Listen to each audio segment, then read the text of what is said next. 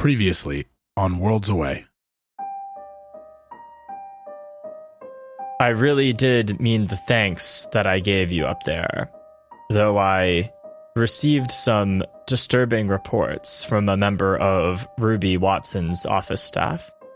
Between that and the incident involving Lieutenant Hines, I think it's best if we bid our farewells. I understand that you're shaken and that you're probably not used to wearing a uniform and being shot at war. I understand. I hit him. I punch him in the face. I punch him in the face. I punch him in the face when he says that. It is like a cylindrical device that I think that you recognize as, just from the outside appearance, as a kind of sensor. And the other thing is that you kind of flip it over, right, and on the bottom of it, you see characters that say, it appears to say, P172. More letters and numbers. My name is Lillian Gale, Aventine Consul to Ascension, and this is my Vice Consul, Ramon Herrera. I don't think we have to be worried about who's going to start the war. I think we have to be worried about how we keep people safe.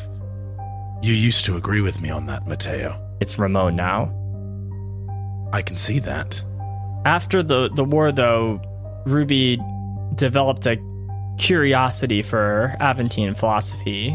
She even attended a talk by Reeve Kasarek, one of the leaders of the Aventine Revolution. I didn't make the connection at the time, but a little over a year ago, pamphlets, and I mean actual paper pamphlets, started showing up all over the city. I'm going to ask you this question one fucking time, and you're going to give me a straight answer. Did you know? Did I know what? When you sent me on this mission, did you know he would be here?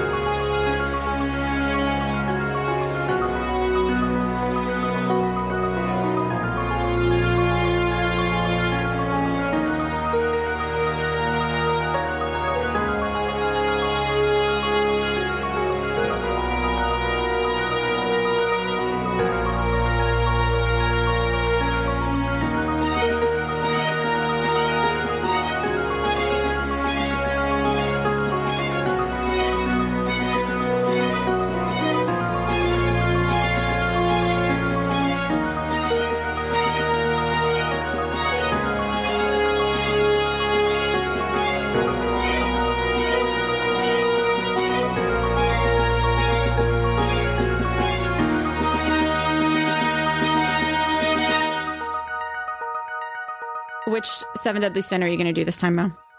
I don't know. I think we're going to figure it out. Sluttony. It's lust and gluttony. I wasn't prepared for that. But you weren't prepared for sluttony? No. Nobody's ever prepared for sluttony. Is that like when you use food and sex? Yeah, you better believe it is. There are actually no rules to sluttony. All right. Welcome to Worlds Away, an actual play storytelling podcast. I am, in fact, your game master, John Ossip. And with me today, we got Haley Daria. Hello. Lauren Woolbanks. Crunchwrap Supreme. Michael Morales. Hi. And Moshe Tara. I don't even know what to say at this point. You're not going to say... Oh, man. Happy envy, everybody. Thank you. Woo. Thank you. So we are picking back up with another downtime episode, which is after the end of the last mission following you leaving Satis. But before we jump into things, I want to start off with XP and leveling up, which Impulse Drive calls the cliffhanger move. So we're going to be a little more abbreviated about this since we already went over this move back in episode 5, but I want to start off with hooks. So just going around the table, each person can read off their 3 hooks, and then we'll say as a group whether we think one of them impacted events or the character in the last arc. And if the answer to that's yes, you can go ahead and mark XP. And then after that, you can also tell me if you want to keep all your hooks or swap any of them out. So maybe let's start with Mike. So my 3 hooks are, I have faith in Admiral Mendoza. I know that she will always put her team and the mission first. Nasir's sense of duty makes him a pawn. I'll show him that his handlers are failing him. And I don't respect people who haven't proven themselves. I don't think that I activated the first 2 hooks. And I think that part of that is because of the fifth sandwich that I ate in the interrogation in that private conference room when I was trying to respond to Nasir's comment over there. So I don't think I got to like get anything in there. But I wonder about, I don't respect people who haven't proven themselves. I don't think so. Yeah, I think like there might be like a thing over here where like I've lost respect for Nasir, but I don't think it's because like he didn't like prove himself leading into that so much as it is like I think I've lost respect as a result of that interaction. You also did like it was like you've impressed or dismayed or I forgot what the rest of the options were, and you did say that you were like impressed by the punch, you know, at the time. Yeah. So I don't know how that like fits in with that. Yeah, I think the punch may have been impressive. His like reaction afterwards, less so. I see. And I mean, unless we want to say like all of the NPCs that I definitely disrespected up and down, sad is like we can go ahead and say that I didn't respect them, but you didn't. You certainly didn't. I certainly did not. But I'm not sure that really like counts here. Yeah, I don't know if that's about proving themselves. Yeah, I'm going to say that I didn't activate any of my hooks here. Okay, that's totally fine. So no XP this time, but I'm confident we're going to hit some hooks. There are plenty of other people to disrespect for not proving themselves out there. Absolutely. So we'll get them next time. And any of those you want to swap out? No, I think I'm going to keep them where they're at. All right, cool. All right, Lauren, you want to go next? Yeah, of course. Hook 1, solving the big problems is the most important thing I can do. I won't let relationships with others stand in the way. Hook 2, I've grown accustomed to order and structure. I get stressed when things go off script. 3, I respect hard work and can't contain my disdain for slackers. So I explicitly called out Hook 1, solving the big problems. Yeah. I didn't take a negative for that at the time, but also we took a lot of hard L's this round. So I fall upon the mercy of the Space Master. I think one of the things about the hooks and the way I think about it is I think it still impacts events if you like do the thing that the hook says, right? Mm-hmm. The way I see it is the disadvantage is it's like, oh, you have to go and overcome the hook in some way to act, and then you have to roll with disadvantage in that case. But if you're like, oh, I went and I pursued the problem and didn't have the rest of the team there, which is what happened, you kind of already took the negative from that. So I think that can still count. Yeah, I agree. I think the idea there is that even I, as like the player, made the assessment that she might be heading into danger, and that was kind of the negative that I interpreted. But so I will mark XP. Cool. And then any of those you wanted to swap out? Not right now. I got one cooking. We'll see how this episode shakes out. Okay. Excited. Yeah. All right, Haley, you want to go next? Yeah. So my hooks, hook number 1, people outside of the Sato Institute can never understand what we do. I avoid questions about indexing and the Institute however I can. Hook 2, nobody can tell me what I'm capable of. If challenged, I'll do whatever is necessary to turn the tables on them. And then hook 3, people are happier thinking their accomplishments are their own. I often try to help without their knowledge. I am sort of mixed on this. I don't think any of these specifically really applied, but I'm open to if anyone disagrees. Hearing some crickets, so I think maybe no XP this time. Yeah. But any of those you wanted to swap out? Yes. So I think the last one, people are happier thinking their accomplishments are their own. I often try to help without their knowledge.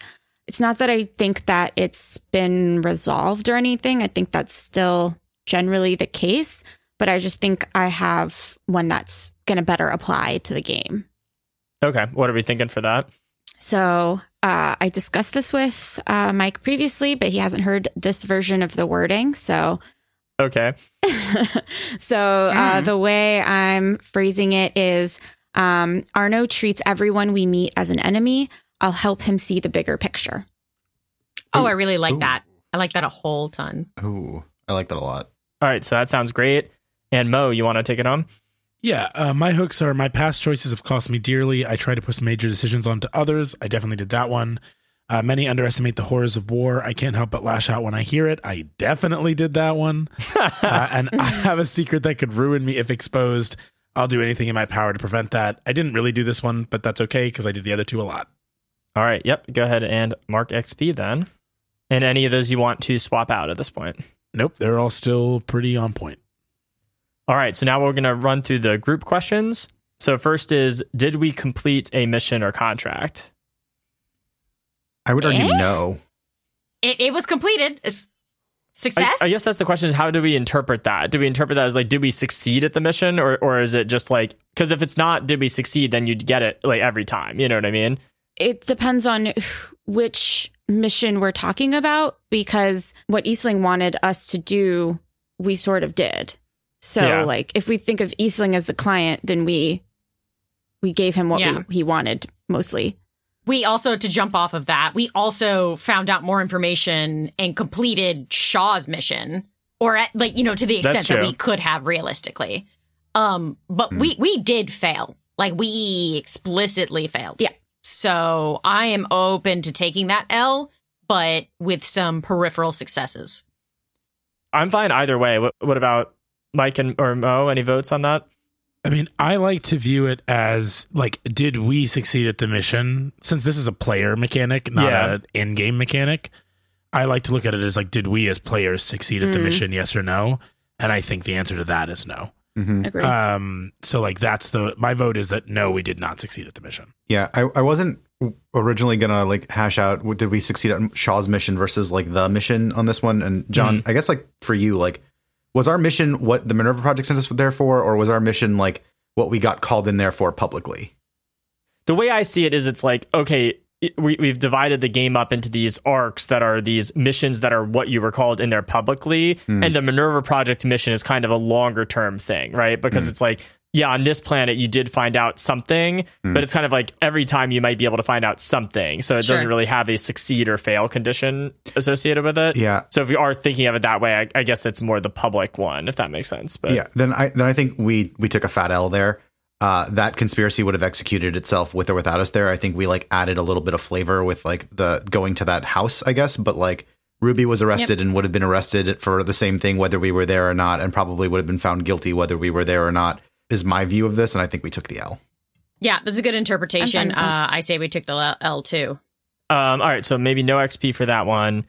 And then next question is, did we learn something new and important about the universe? Yes. Yes. Yeah. Yes. All right. What did we think? What did we learn? Everything that Mara got from the house. Okay. Yeah. I think that's also the gift that's going to keep on giving to my interpretation. Hopefully, cross my fingers. So I highly vote for yes. We learned something big. Okay. Awesome. All right. Go ahead and everyone mark XP for that one. That's my first XP. Hey, yo. The next one is, did we make a new enemy or thwart an existing enemy? God damn, did we make a new enemy? Yep. Who's the nominee for that? Nasir. Can we nominate multiple people? Ruby. Eastling. Randall what's the third Lawrence? guy's name? Randall Lawrence. Everybody. We pissed off the whole planet. The guy you shot. Julie in Oscar's office. Oh, Julie, I'm actually afraid of her. I think that she will kick our ass. I think she can 1v for us. Julie is, in fact, the big bad. Somehow in a two sides political fight, we managed to piss off both sides. We did it, everyone. Good job. Yeah. Yeah. Okay. All right. So I think everyone go ahead and mark XP for that. That sounds good. I just want to say, I don't think Randall Lawrence is more of our enemy, but I definitely think Eastling is. I think this is, like in the last episode it ended, I was like, I grew much more suspicious of him than Randall Lawrence. We also gave Randall Lawrence pretty much all the information we got. So hopefully he doesn't turn around and screw us, but just wanted to put that on the table. Yeah, but we also personally antagonized Randall Lawrence, so he does not like us as human beings, but you got to see the bigger picture if you're going to run this, baby. Enemy is a strong term, so maybe Lauren's right on that. Frenemy. But sexual tension. All right. The last question is, was there a big moment that hinged on a crucial role? So many. And we failed all of them. No. Everyone shut the fuck up, because Mara Belova went down there, strapped on her fucking future armband gear doohickey, and wizarded this shit out of a wall. And I nominate that moment. Because I did also roll a 12 after rolling a 2. So it's That's the magnitude true. of that is also, I'd like to call out as phenomenal. I think there are like a lot of nominees on both sides of the spectrum because it was like then we went around in the following episode and took the L on a roll. So Repeatedly. I think that either way, you're correct that there were some crucial moments. So yeah, go ahead and everyone mark XP. Oh, I almost leveled up again. Woo. Excellent. So, okay. So that's it for that. The last part of the cliffhanger move is to burn fuses, which is what some other PBTA games call clocks. So the two big ones are public perception, which is kind of how the press and the public are reacting and reporting on the Minerva project. And then also the ship's maintenance fuse. So normally at the end of each mission, we add 1 mark to each of those. But based on the ending of the last arc, I'm going to suggest that we mark 2 ticks on public perception. So, Haley, do you want to go ahead and add segments to each of those on the ship page? Yep. Awesome. All right. So now that we are done with XP, I want to pick things back up on the Valiant. It's after you've left Satis and have made the jump to faster than light travel. But before I set that scene, Orno, I want to ask you, can you describe to me what the box of Canalay currently looks like? Yeah, it's can you describe to me, I'm going to answer your question with a question, what it was originally made out of? Am I working with a Dunkin' Donuts box here, or was this a little nicer? It was a little bit nicer. I think it's still like a cardboard material, but it's a little bit thicker. And the surface was like textured, right? Like it had kind of, I don't know what you call that, but when it's like pressed to have a pattern on it that you can feel. Embossed. Yeah. So it was like embossed and then had a bow on the top and in this gold cursive writing, the word Phobor on the top of the box. Yeah, so it looks more like an accordion, like it had been just like pushed down a little bit. There are a couple of creases from where it was like under my arm in the middle on the hinge over there. And there's a mysterious stain. I'm not sure where it came from. There were plenty of opportunities. It's not blood. It's just a mysterious stain. It still says Phobor on it, I guess. Yeah. And how many Canalay are left in the box, like after the interaction with Ruby? Oh no, please don't ask me that question. Somebody one of our listeners has definitely been paying more attention. Mo is signaling no more than 3.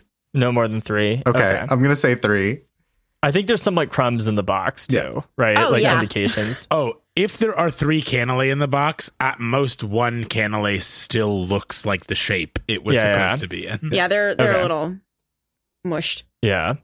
So I think the camera kind of begins on the box of Canalay, which is sitting on a shelf. But then the focus kind of shifts further out. And we see that the shelf is in the wardroom on the Valiant. And the 4 of you are sitting at the table there. And sitting in the middle of you all is the roughly cylindrical beacon that Mara found in the mine on Satis. So I want to turn it over to you all and give you time to debrief from the mission as a group, but I also want to know how the 4 of you are looking sitting at this table. Mara is definitely, obviously, the individual who placed the beacon at the center. And I believe she's just sitting there upright with her hands kind of folded over each other on the table, staring at the beacon. Can I ask, I know Nasir punched Arno. Does Arno have some sort of visible injury because of that? I don't know. I took harm, yeah, so I'm gonna go ahead and say I'm at least bruised, yeah? I got a shiner. Yeah, so maybe a little bruise, yeah. I think I'm sitting just with my face buried in my hands, like at the very edge of what I assume is like a couch type thing. Just like leaned over, like face almost in my, like between my knees, just looking distraught. Arno's posture in his chair hasn't changed in the slightest, and if you looked at the rest of his face, you might think that Arno's just kind of the same as always, but there's a little less energy behind his eyes at this point. I think similarly, Leela's kind of doing her classic lean back in chair, but instead of like her usual kind of ease, she's definitely more tense and just kind of, I think her mouth is just kind of like a straight line. That could have gone a little bit better. Yeah. So tell me again, Mara, we're 100% sure this thing isn't bugged. Well, 100% is an incredibly high bar. I'm not sure if anyone could truly make that assumption. To the best of my ability, I did process any wavelengths coming out of this machine, and I don't believe 100%. Let me rephrase. We're pretty damn sure this thing isn't bugged. Oh, yes, absolutely. I don't think that the beacon is the largest source of our problems right now. I mean, I think Shaw's going to be pretty pissed we only brought back 3 cannulae. My thoughts exactly. I think he's going to be pretty pissed that the person that he sent us to get the cannulae from was part of the spy ring that just got busted up. At this point, I'll look up. I don't think any of us reckoned with just how dangerous it was for information about our project to get out. I'm less worried about Shaw than I am about the fact that someone else is aware of the Lustra anomalies. That information could lead to war. I share your concern. However, Randall Lawrence is first and foremost concerned with keeping the peace. I don't believe he'll make any actions to move for war. But yes, that was a horrendous lapse of judgment. And she'll kind of narrow her eyes at Arno.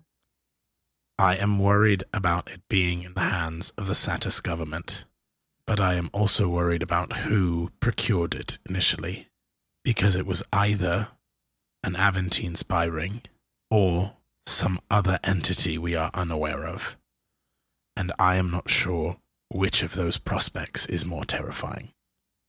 I don't think the Republic would send us there to do reconnaissance on information that they left behind. The idea that it was truly an Aventine spy ring is dubious, in my opinion. There's obviously more to the story. Who was at the center of the ring? It wasn't Ruby. If we truly think that Randall Lawrence is a danger, then perhaps we need to give him more of a reason to stay silent.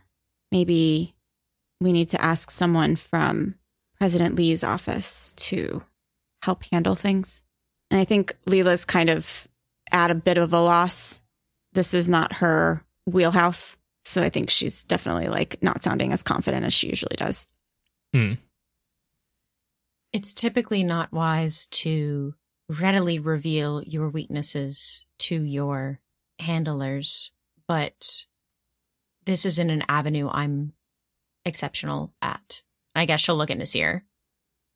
I believe we should notify the Minerva Project and the Republic that we are not the only people with this information. I am at this point actually going to turn to Arno. Does the fleet have this information? Ooh. I can't say for certain. Can't or won't? Is it classified? Oh! Fuck. Either, both, neither. I don't know. I should clarify, Lieutenant Hines. I'm not asking whether or not the President's administration notified the fleet. I can get that answer from someone else. I'm asking if you notified the fleet. No. I take that at face value. Yeah. All right, then. So we're agreed. We need to notify the Minerva Project immediately that we are not the only people who hold this information, and there are a number of reasons why that might be true. Yes. There's one more thread we need to tug on before we get back to Ascension. And I glance over at the box. This was waiting for us, and whether it's something or nothing, the person who gave it to us was implicated in the spy ring. I don't think anyone that we've given these cannulae to has dropped dead or experienced any symptoms, but I think the box is worth investigating too. I mean, the man from Phobor was part of the spy ring. Are you saying this could be a way of passing messages? That's not what I was thinking. he may have had ill intent passing this along, whether or not anyone else on the receiving end knew about it. That's just worth looking into. Fair enough, but I ate at least 6 of those cannoli and I'm still here. And Shaw also explicitly requested that we pick them up. You had 6? I didn't even... I didn't get one. Call it due diligence. If we report that they were involved in aspiring, he'd probably want to make sure that what he's eating is safe. I put my hand on Mara's shoulder. I'm so sorry. It was a very stressful situation. I eat when I'm stressed. Describe them to me. Well, I think, okay. Well, I don't want that. Leela's just going to abruptly stand up and go over to the shelf where the cannoli box is and open it up and just kind of sniff it. And I assume it smells really good still. I think it's faded, but it still does smell good. Yeah. So I think we said there's 3 remaining. She's going to take one of the ones that's kind of mushed, not the one that still looks decent. And she's going to walk back over the table, break it in half or like pull it in half and hand the other half to Mara and just say, fuck it. Thank you. They really were delicious cannoli. I'm going to like shake my head sadly. Yeah. Leela's going to cheers her half of the cannoli to Mara's and then take a bite. Excellent. Mara's going to confusedly participate in what she is categorizing as youth culture and then also take a bite. This is the first Excellent. time in the scene that Arno has sort of like snapped out of his daze. It's just, this is bizarre. I think this is our trauma response, right? This is our I trauma also response. think it's us communicating that we think Arno is being incredibly paranoid since we have eaten a bunch of these and it has been multiple days and we're I still literally fine. said investigate the box, and that because everyone was probably fine from the cannoli, that the box should be investigated. Yeah. So investigate the box. We left the box. Yeah. And you guys got a bunch of cannoli. We didn't get a single one. So That's Not fair. a crumb. These are also not even. I also had a half dozen cannoli before this. Like I didn't talk about. Like Nasir has had a dozen cannoli in the last 48 hours. I guess so. I think that's the scene there. Yeah. So I want to Okay. know what happens next, and maybe before anything else, I guess the question is like, does Arno investigate the box? Yes. Okay. Get it. And how are you? And I want to have you describe that. How are you doing that? I think Arno is going to investigate the box physically, opening it, looking on the inside, looking along the sides, seeing if there are any, seeing how it like gets assembled or disassembled. You know, sometimes with cardboard, it's just folded really nicely to get that structure. Maybe that this disconnects and there's slips that slide inwards when you assemble a cardboard box that hold in place that you wouldn't see to the naked eye. When you unfold them, you'd see more surface or something to that effect. Looking to see if there's anything written in those surfaces, feeling around for any bumps, that sort of thing. What can be seen with the naked eye.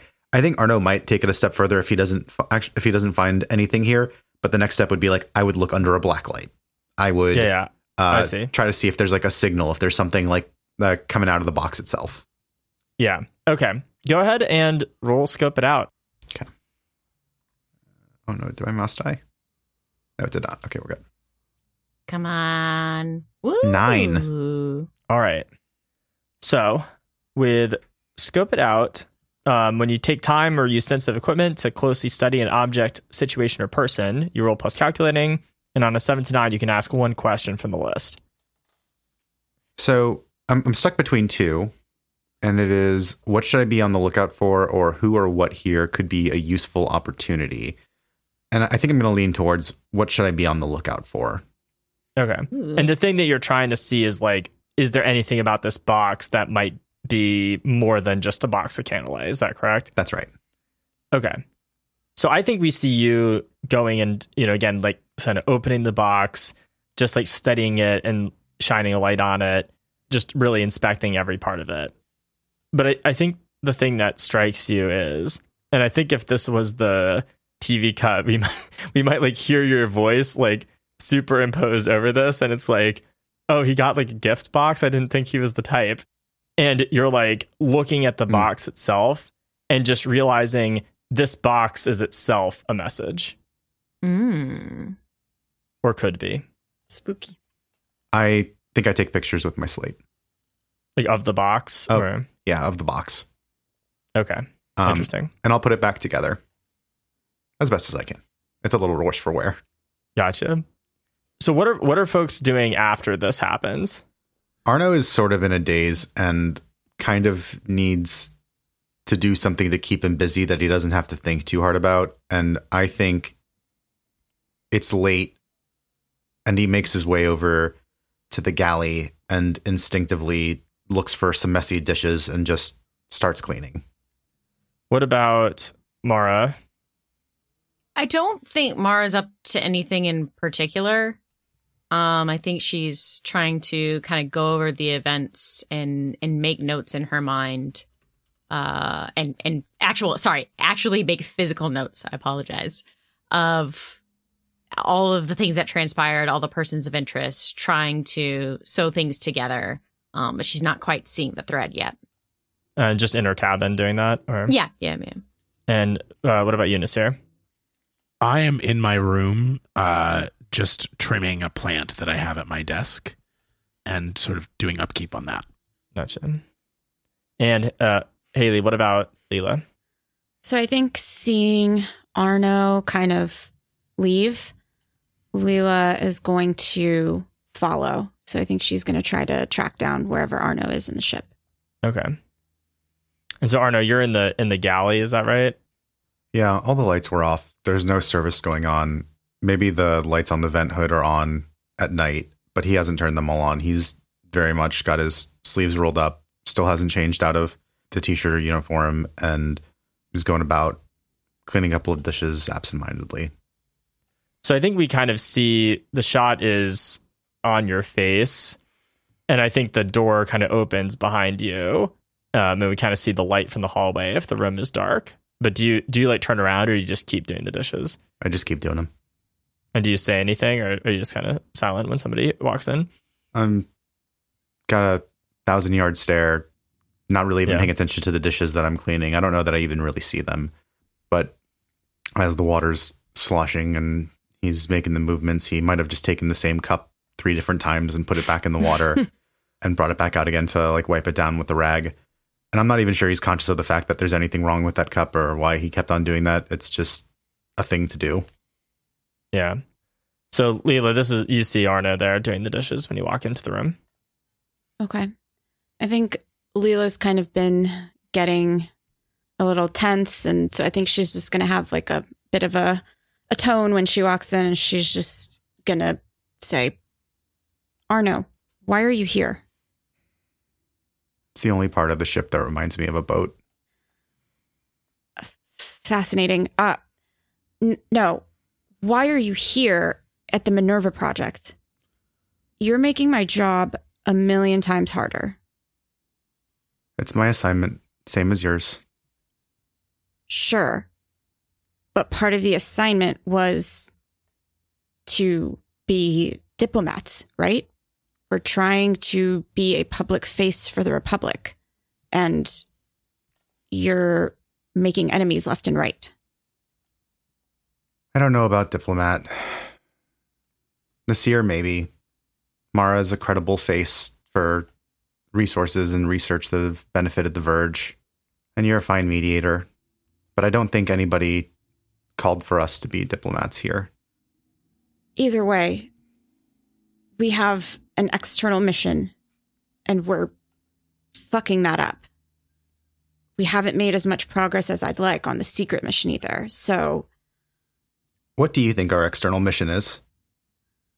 Our external mission is to make the Republic look good and to convince these planets in the Verge that there's some benefit to staying in the Republic.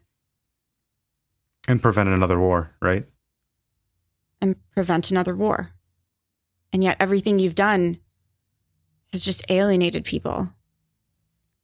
When we were in the alley, I didn't have time to check to see if Nasir was okay and also stop the man who was running away. I had to make a choice, and I got greedy, and I picked both. Because if Nasir had died in that alley, there would have been a war if I didn't have a body to show for it. Everything else got complicated, and it's so frustrating to know exactly how the conspiracy was going to play out and watch it happen and still not even know why they did it. I think at this, like, Leela kind of takes a deep breath and loosens up a little bit. I think we're starting to have a conversation now. And I think she's just going to kind of turn to Arno and say, I agree. Things got complicated, but it wasn't just the shooting. It was alienating Lawrence. They're not all our enemies just because they don't agree with us. Are they our enemies if they lie to us? Use us? Not necessarily. Are we their enemies if we use them? Not necessarily. Ruby didn't seem to feel that way. Now I think Leela's gonna kind of sigh and almost like go to turn away, but then she's gonna stop herself and say, Ruby, that was complicated. You did what you had to. For the mission. I understand that. Why does it seem like everything you have to do ends up making more enemies than we can afford? We could have worked with Lawrence instead of berating him. I don't know if we made more enemies. I think we just ripped off the mask. But we also failed. So I'm wrong. Who's to say that anything I knew of what this was or what this mission was is still true anymore? What did you know about this mission going in? I mean, I thought I was here on babysitting duty. You've got the highest profile, non-elected political icon, a brilliant researcher. And while you might still be young, the weight of the Sato Institute's certainly nothing to scoff at here in The Verge or anywhere for that matter. My mission, what's different about me being here versus you being here, is that I need to make sure that you're alive to finish your mission. Everyone lies, Arno. Everyone's hiding things. Everyone has their own agenda. That doesn't mean that we can't work with them, and that doesn't mean they're trying to kill us. There's a middle ground. Do you get that? I like working with assurances. I like knowing where people stand, and I like knowing where I stand in relation to them. That way, there are no surprises to work through when someone gets pissed off or when someone acts in their own best interest. Do you understand what I'm saying? Yes. I can't promise you what everyone else is going to do in this world, but I can tell you this. You can count on me to be on your team. Okay.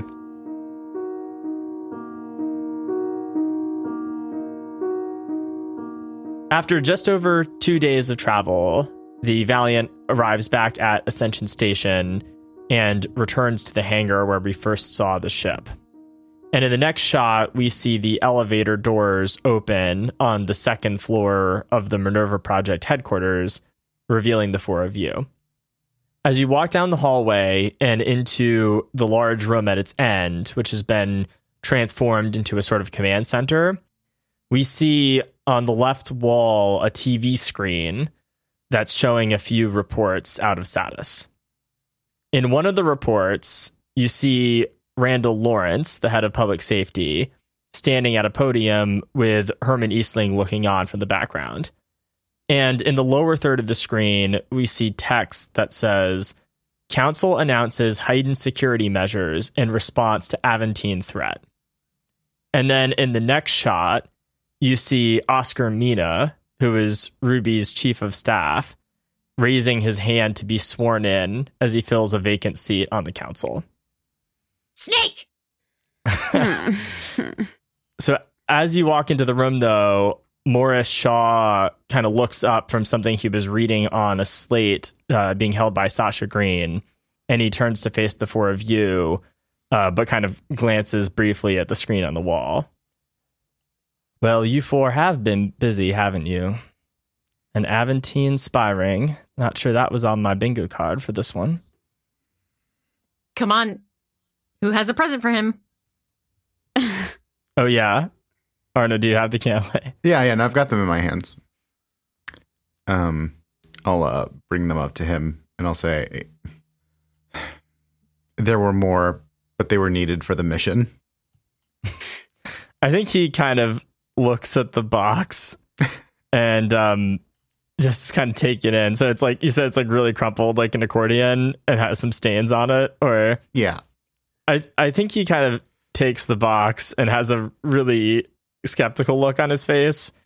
And he kind of just opens the lid and looks inside and then kind of closes the lid and puts it down on like a desk to his right and just says, well, it's the thought that counts.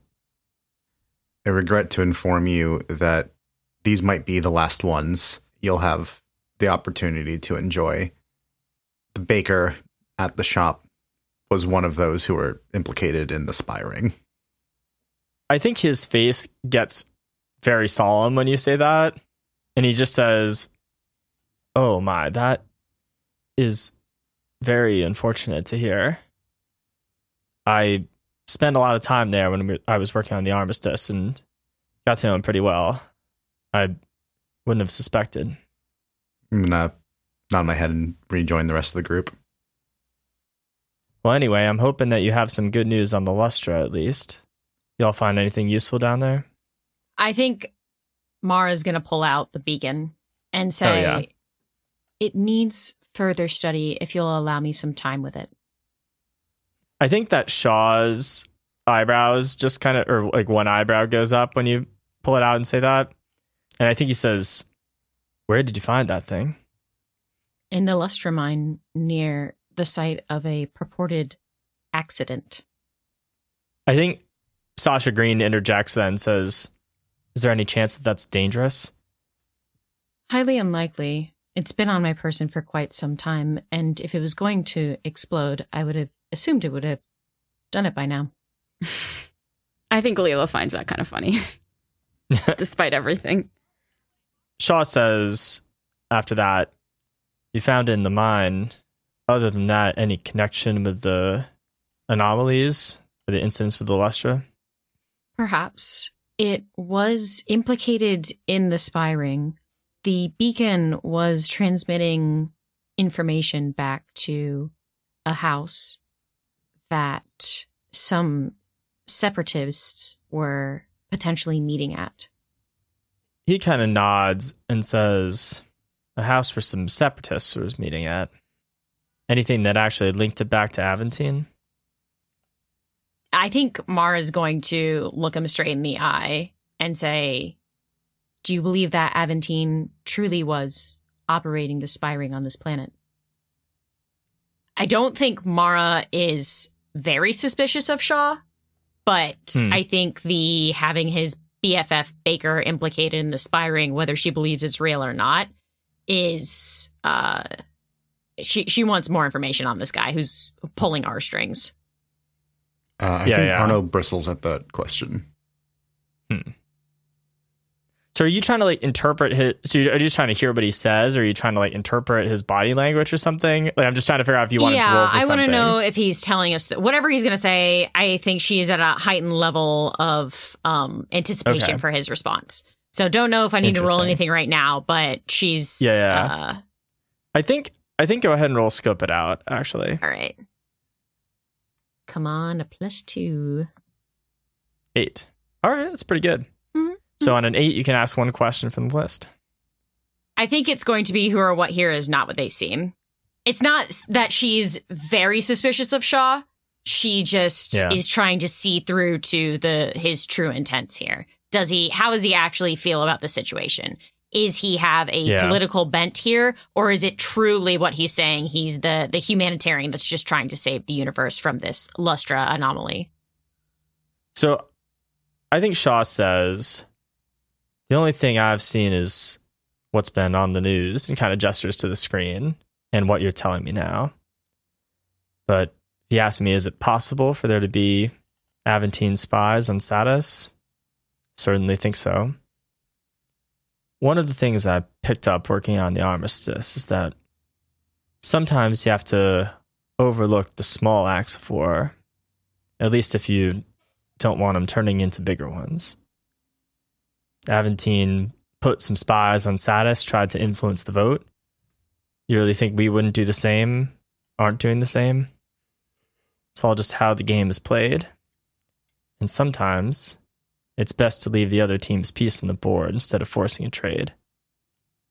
And I think what you get from that, because I do want to answer your scope it out question, is, I mean, he's like, you get the sense that he is like being genuine. Yeah. This, right? And did he think the Candlelight guy was an Aventine spy? I think that you got that he was surprised when you said he was wrapped up in that. But the situation itself is not surprising to him, if that makes sense. Yeah, I think that response kind of like pleases her. Mara isn't a schemstress, but her boss, Nolan Callahan, is.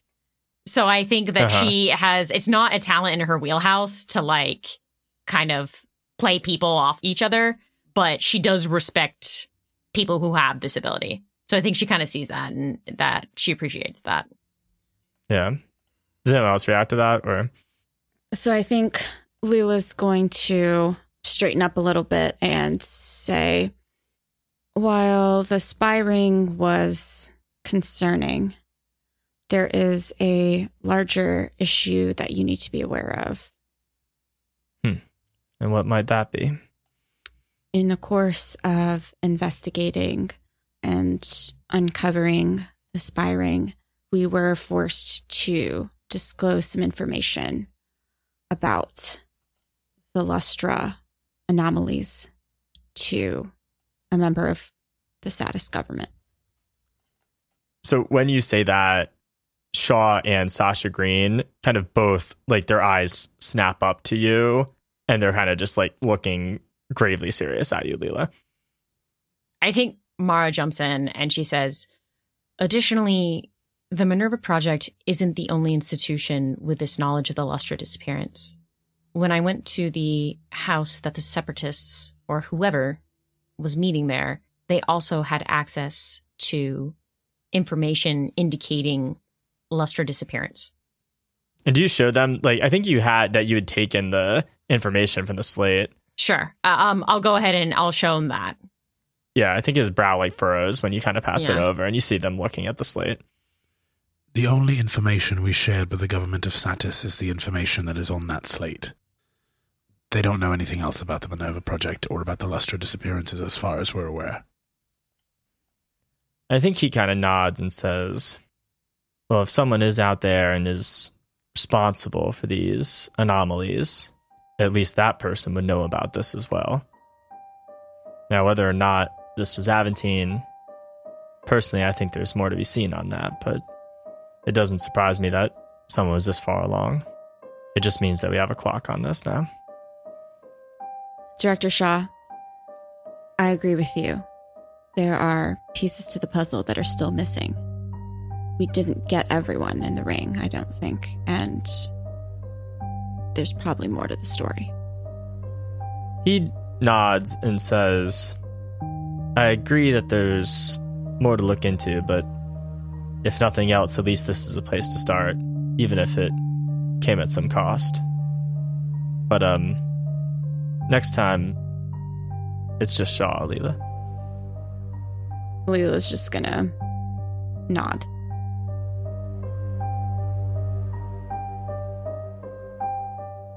So I think that's the scene. And at this point, I want to take care of the ship payment move and your upgrades, which for the ship playbook, our kind of custom playbook for the Valiant, we call Show of Support. So to determine the modifier for the roll, we're going to start at -1 and then go through each of the major factions in the game and see how they felt about the mission. And we'll add 1 if they liked what went down, or subtract 1 if they disliked it. And otherwise, we'll leave it at 0 for neutral. So to start that off, how do we think that the Minerva Project itself feels about the last arc? Lauren, you want to kick that off? Yeah, definitely. I mean, based on just that last exchange that we had, Obviously, Shaw is disappointed. I think mainly because we didn't bring him back all the cannoli. That's probably the worst thing that we did, and I can't think of anything else that was bad. But realistically, he said that like we went somewhere, right? We did make an advancement in the Lustra mystery, so I'd say they're positive for us right now. All right. Any opposing thoughts to that? Or are we all on board for positive? On board. On board. All right. So that's +1 for that. So that brings us up to 0. 0. Next, we have Evelyn Lee and the Doves. I'll go with Mo to start off this one. I think that the Doves are probably positive on us. I think we busted an Aventine spy ring, and that's what the media is saying. So Evelyn Lee in particular, I think, is probably feeling pretty good. I sort of disagree just because I think the Doves' whole thing is that there's no need for war and that we can settle this peacefully, but kind of anything that shows that Aventine is kind of, working against us or working at cross purposes kind of ratchets up the tension a little bit. So I would kind of go maybe more neutral rather than positive. Can I ask one quick question? How known is it that we shot a guy and put him in critical condition? I think that is known and got included in the news reports. Right. But the Aventine spy ring is the larger story. Yeah, I think it got kind of wrapped together with that. But I do think for what it's worth, the shooting having happened, that is in the news. Gotcha. Okay. We can discuss how we think that affected things. Yeah. But, well, where are you at on that, Lauren? I'd say neutral or negative. Again, I think if the implication is out there that, yeah, we found this Aventine spy ring, but we did it using violence, then I think they're negative. Again, the overall idea is that we can settle this through pure diplomacy. Yeah. Mike, what about you? I think neutral. I think that they're not happy that there was an Aventine spy ring that got busted open over here, but I do think that they're probably happy that Satis was cooperative and took a major role in leading the resolution of the situation, showing that there are systems in the Verge that still want to be with the Republic and a unified humanity. I think that has to look good, even if they're not happy with what it was that was looking good there, right? Yeah. Okay, I like that. So it sounds like maybe the consensus is neutral. So we'll say 0 for that one. And then what about the fleet and the Hawks? I think they want to crush that up and do a line of it because a fucking Aventine spy ring just got busted. Fucking let's go. Because of the shooting, yeah. and someone got shot. That was not the metaphor I was expecting for this one, but crush that up and snort it. I'm pro whatever Mike just said. I like it. Yeah. You know what? The delivery was on point. He did make points. He said things, but on attitude, the Riz was there. Yeah, it's even if I disagree, how do I respond to that? It's almost impossible. It do be like that sometimes.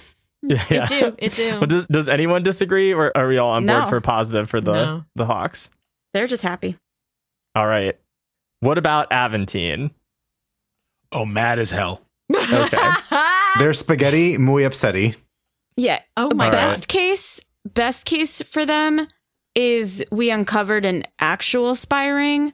Worst case is we uncovered a not real spy ring, and both shot someone.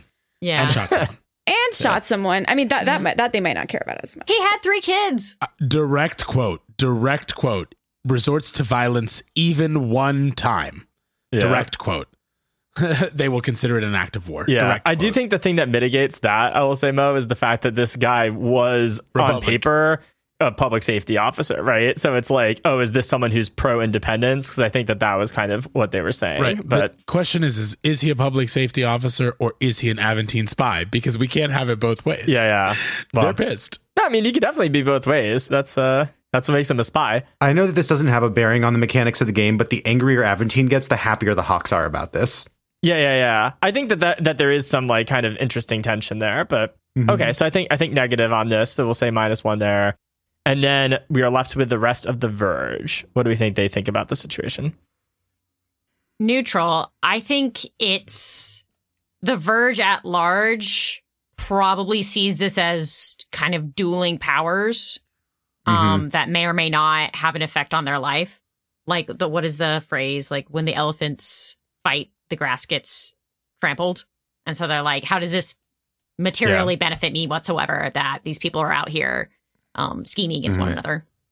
Well, I agree. I just think that's why it's negative, right? Like, if we had done nothing, there was a silent spy ring of Aventine spying on the Republic. That doesn't hurt the Verge. But what we have done, I think, like, brings it to the forefront and, like, raises it. So I think it's negative. Okay. Yeah, I buy that too. Negative on who, though? Because, like, I think that's negative on the Republic and Aventine. Like, I might see somebody being like, oh, that's politics as usual, and, like, not want to engage with, like, either side in this case. And not so much I'm like saying it's negative on us, the Minerva Project, like not Aventine or the Republic. We were the people who instigated, so I think it's negative on us, the four of us. Well, Haley, what do you think? You haven't chimed in yet?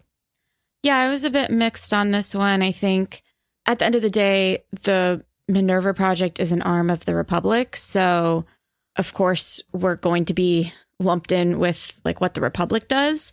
So I don't think it's surprising for us to be like acting in the interests of the Republic. So to me, it's just neutral. Yeah. I mean, they did, they did like thank you for helping out publicly. Of course, there's also the other side of the news, so there's at least that. But so Mo, I got you as leaning negative. Was everybody else neutral, or was anyone else also negative? I was neutral. I'd be neutral, negative, either of those toss up. And then Haley, you were neutral? Yeah. Okay. So I think we'll say neutral. I'd probably lean neutral too for what it's worth, but I think with the Lauren's 50-50 split, we have a majority. So we are good for neutral. Okay. So I think that again leaves us at 0 for this. One day we're going to get a positive on this roll. I'm feeling next arc. But for this one, I think based on her success in the mine and just totally ignoring any rolls before or after that, I'm going to ask Lauren to do the ship upgrade move this time and get some redemption. So Lauren, go ahead and roll 2d6 and we'll see what the number is. Absolutely. Well. Oh, not redemption. So a 3. Okay. So the ship payment move, show of support. When your crew successfully completes a mission and others learn of your deeds, you roll plus allegiance, which is that modifier that we just figured out.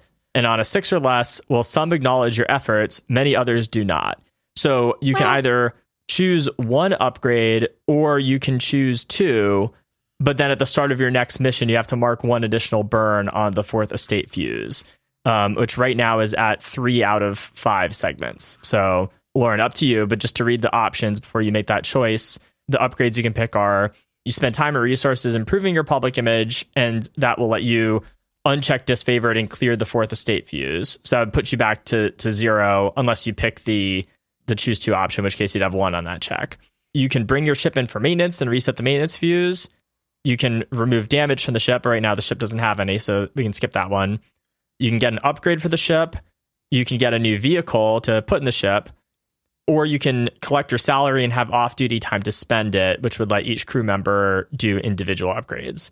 So I guess the first question is, do you want to pick 1 from the list, or do you want to pick 2 and have that additional 4th estate fuse burned? And then in either case, which upgrades do you want? I'm not going to pick 2. I'm going to pick 1. And so, sorry, did you say we were at 3 out of 5 on the... Right now you're at 3 out of 5. Yeah. Okay, I think I'm going to do the boring safe decision and uncheck one of those. You said that was an option, correct? Well, no. So if you do the... Yeah, no. So that's one of the options. If you use that option, it totally clears the whole thing. It goes back to 0. And this only presents a problem for you. Just to explain the fuse. Okay. It's only an issue if you have once all the boxes are checked, then you have the negative consequence. But until then, it's kind of safe. Oh, okay. Then never mind. What's up? But like if next one you got 2 or something, then you'd be kind of fucked, right? But it's, if you only have 1, which is the normal thing. Because I'm so good at rolling dice recently. Mo? Ha. If you take 2 upgrades and you use one of them to clear the 4th estate fuse, it net reduces the 4th estate fuse and gets us another upgrade no matter what. Yeah. It would do that. You would still only have 1 upgrade, but that would do that. You're correct. Right. That seems Me metaing. Like that shouldn't be allowed. But I'm not hearing a no. So I think that's exactly what that is rules as written. Wow. Yeah, I'm going to do that. Yeah. I think I'll do that. And then I'll go ahead and solicit ideas now if anyone has something that they genuinely believe that we should spend our coinage on. The only thing that I was thinking about was just the research lab. Was something that I thought might be nice, especially now that we have a thing that can be studied in the research lab. Yeah. And, so that was kind of one direction I was thinking. Yeah. The other thing that I was thinking was taking, again, like kind of the safe, boring choice and ticking off redundant systems and then just kind of beefing up the health of our ship. I think that like one way we could do this is the research lab. I think another that we could do is we could take the lasers. Similarly, like I think that things are heating up. I think that we have now fired on someone. I think that we'd already been sort of attacked. And the lasers is an upgrade we can do in the short term. Like we can do today and have lasers to prepare us for future. If we go with the redundant systems, like I'm pretty anti-redundant systems, if only because we already started building the stealth system with 1 point. Oh, good point. So it doesn't make sense to me to start building another 3 thing and not. So I did forget about that. Yeah. Thank you for reminding me. Yeah, I think my vote was for stealth system, but also I think research lab is like immediately useful and like has some very interesting mechanics. Yeah, I think I did kind of, it slipped my mind that we started on the stealth. I think I will add 1 to stealth just because we already kind of started in that area, and the quicker we actually achieve that upgrade, then the more of these, points matter. All right. So yeah, you can go ahead and add another check to the stealth systems. And then you can also clear the fourth estate fuse. So take it back to 0. And then you can add 1 back in. So that's taking it down from 3 to 1. Yep. All right. So now that we've wrapped up the mechanics, I think it's time to jump into some more scenes. So what is Mara doing? So I assume it's kind of like the next day. We take our long rest. Yeah. And so I think she's up. She's got her on Ascension clothes, which are nice and freshly pressed. And she's got some smart casual heels on. And she is marching over and knocks on Nasir's door. And what's Nasir doing? Like, what do we see inside the room when this happens? So I think if you look at my room, it's like, it's ship's quarters. So even though they're officers' quarters, they're pretty tight. I think like on the right-hand side is a bed above like a set, like pretty high up above like a set of drawers they're built into the wall.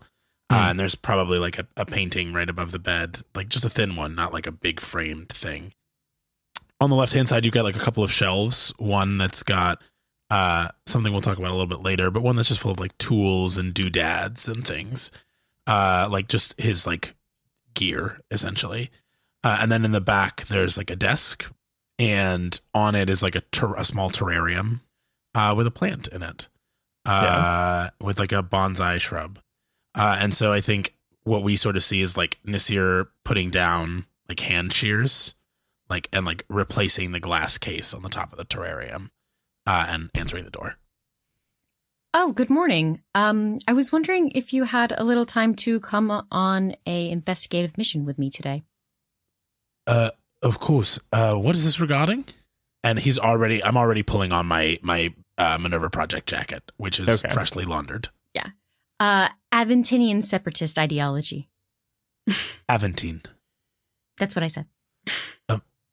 Apologies, Dr. Belova. Residents of the planet Aventine do not refer to themselves as Aventinian. They refer to themselves as Aventine. Aventinian's a bit of a mouthful. And I finished putting on my jacket. Fascinating. I have obviously so much to learn. I join her and I start walking. I am wearing the Minerva Project jacket. I'm wearing some really comfy shoes. And I am wearing some very, very sharp khaki slacks, freshly pressed. Excellent. So I think they're out for what Mara understands on Earth as a data access location. So just kind of large repositories of information that hubs for sharing and disseminating information. So if you're and I assume that that you kind of give Nasir like the sort of the lowdown what it is that you're looking for and kind of brief him in on that. But then Nasir, like where do you take Mara? I assume that since we're in the Verge, I am taking Mara to a physical library with real books. Interesting. And this is an Aventine thing, or this is a thing that would have started on Aventine, but I think is probably like become just part of Verge culture everywhere, where, you know, even though we've evolved past libraries on Earth because you have sort of these data access points, libraries on Aventine and in the Verge have sort of had a resurgence, and they're places that are very, very special. Okay, interesting. Like physical libraries with physical books, like paper. Well, yes, physical libraries with physical books. Yeah. So I think we see you all get in the People Mover, this kind of system that runs in a ring around the station, and you get off at what I think I labeled as Consulate Row, which is kind of where there's these outposts of all of the various planets in the Verge. And you get off this People Mover, and I think that Nasir, you kind of are leading her down this kind of a central walkway on the station, and you reach, well, and then let me ask, like, what does it look like from the outside when you get to this library? So I think unlike the rest of the Ascension Station, which is all this sleek metal, there is a sort of classic tall wooden door frame. And into the door frame is carved the Shakespearean quote, stars, hide your fires, let not light see my black and deep desires.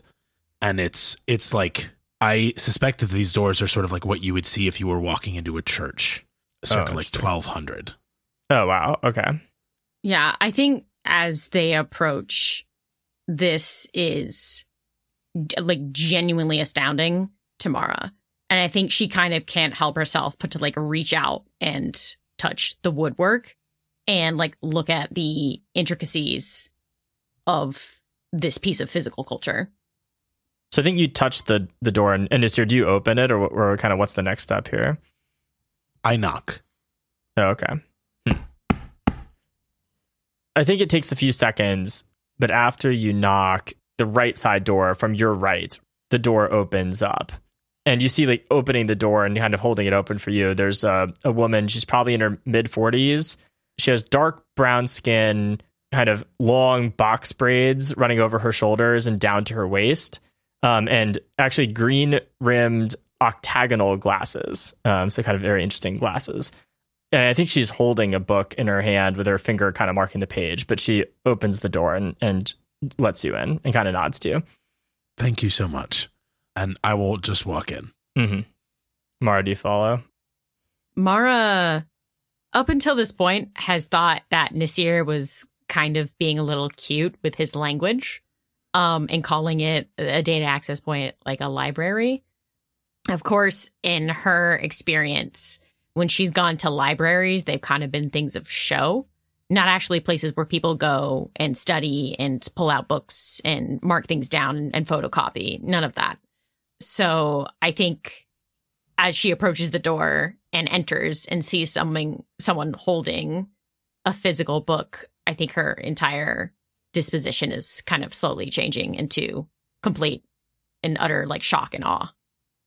So I think you walk in and the woman shuts the door behind you, and she sort of walks to the left and takes a seat behind like a curved reference desk. And behind that desk, there's like a bunch of small drawers. So it almost looks like how an old card catalog looks, where there's just kind of rows and rows of these little rectangular drawers. But she kind of just sits down and goes back to her book. But straight ahead from the door, there are several rows of bookcases. And I kind of want to turn it over to you as you're walking through the library to ask, like, what kind of stuff or what do these books look like that you're seeing on these bookcases? So I think Haley's question earlier, like, they're all printed on paper. Not quite. Like, I think books on Earth are, if I understand correctly, like largely made from, is it cellulose? Is that correct? Am I smart? It's tree stuff, I think, is my That's understanding. good enough. Yeah. Paper is largely made from trees. But in The Verge, but I think in The Verge, the trees are different. But also, I think the material that has been used to construct these books is wide and varied. So I think we see books of every color and shape and size, but also like of varying materials, like books that look like they are made from silk. Like the covers are like literally silk. Yeah. Books that look like they're like wood grain, or that almost look like they're like, crystalline. I think you probably see some books where the pages glow a little bit, where they're bioluminescent. Ooh. Or they were when they were bio and not paper. I think you probably even see like a spot on the shelf that's like, if you're familiar with like Vanta Black, like where you look at the shelf and it actually just looks like there's a hole in space where the book is. Like there's just nothing there. You're sort of like, I'm even like someone who like knows it. Like this is like nothing that we have on Earth, right? Like this is, if you were in an art exhibit at a museum, this would be more akin to that than it would to a library as we understand them in the 21st century. Yeah. Right? Like you're looking at what is essentially like a stained glass window in a church. Mm-hmm. Yeah, definitely. So, I mean, as you're walking through this, is there like, what are you two talking, or like how are you kind of reacting as you walk through this library? Yeah, I think that Mara is just, again, completely overwhelmed. I don't think she is very tuned in to Aventine artistry and culture in this kind of fashion. This just adds a whole dimension to her perception of this part of the universe. I think that, again, like on Earth right now, as in the Convergence timeline, if books are made at all, they are made incredibly uniform. The cover is nondescript.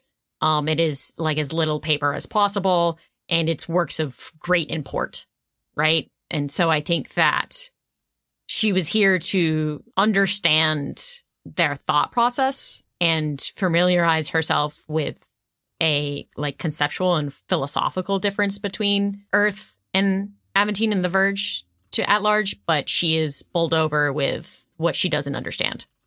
And I think she's pretty reverent of that fact. Not what you expected.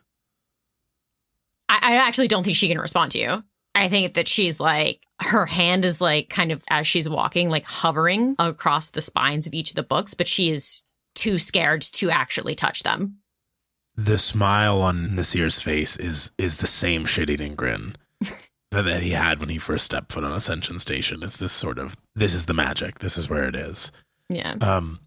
I know that libraries on Earth are few and far between, and largely a site for historical artifacts. But Aventine and The Verge at large have long treated the creation of the written word as a form of artistic expression, not just in their poetry and prose, but in the presentation.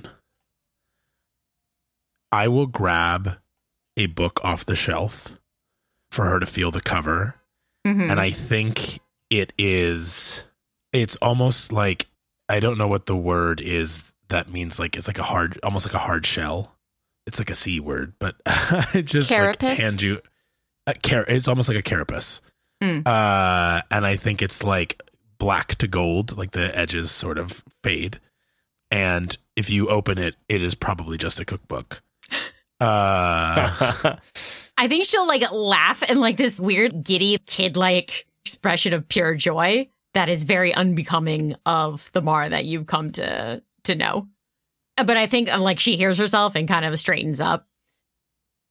Reeve Kasark was Ruby's inspiration. What does that name mean to you?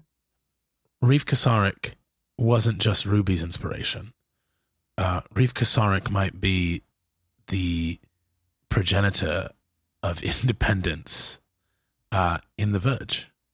Kasark was one of the early writers and thinkers on independence in the period before you, Dr. Belova, solved Aventine's greatest challenge. There was a strong growing sentiment that the people of Earth fundamentally could not understand what it meant to be Aventine. They had lived lives were so very different than the people who were being born and raised on Aventine. In the beginning, those who came here were pioneers, but there was a promise for a life that wasn't really fulfilled, and things on Aventine were hard. But when the new generation was born, those were people who did not know Earth and felt no connection to it. And as that population grew, and as the separation from Earth became more and more extreme, thinking evolved that despite the citizens of Aventine only being a minority of the population of humanity, that the majority of humanity didn't understand them in a way where they could govern them. And it's at this point that I'm going to sort of arrive at a shelf. Yeah. And I'm going to reach out for a book that I think has bright yellow pages. The cover is a soft velvet, almost mulberry color. And I'm going to pull out a book called On Independence. Yeah. And hand it to Mara. Yeah. And I think you see like on the cover of it that it says that Reeve Kosarik is listed as the author. I think she'll just kind of open it up and maybe flip through it and see if anything catches her eye. So you open it up, and I think it's like you're flipping through the kind of like front matter of the book, right? But you kind of stop when you get to the first page, and you just see like the first line is kind of slightly larger than the rest of the text. And it just says, the stars are different here. But at this point, I actually want Mara to roll Act Quick. Uh-oh.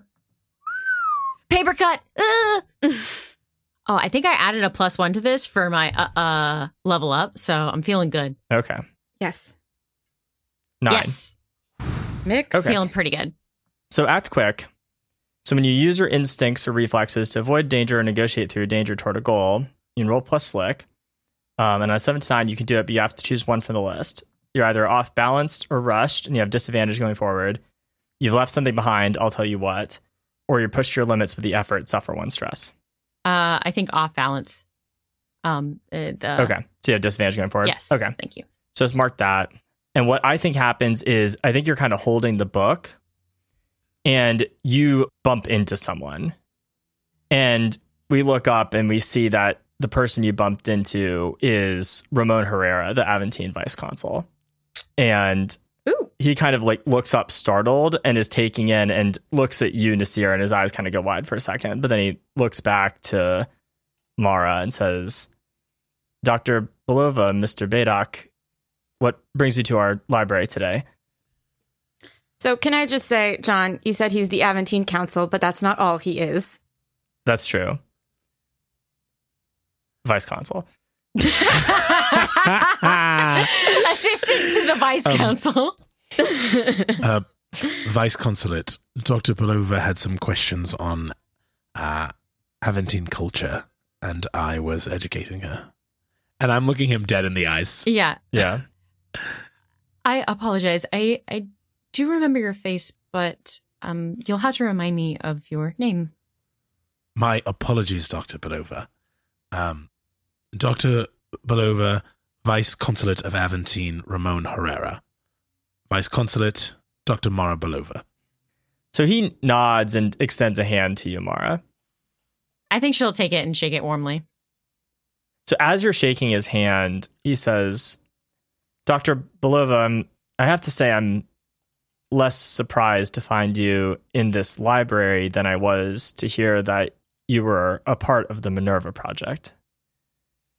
I'm sorry. I don't know if I follow you. I think that as you say that, he finishes shaking your hand and he says, you perhaps more than anyone are responsible for the success of the Aventine Revolution, for independence in the Verge, at least more than anyone else on Earth. That can't possibly be true. No one actually believes that. If Mara looks at Nasir's face right now, Nasir's mouth is a thin line, but he is very lightly nodding his head.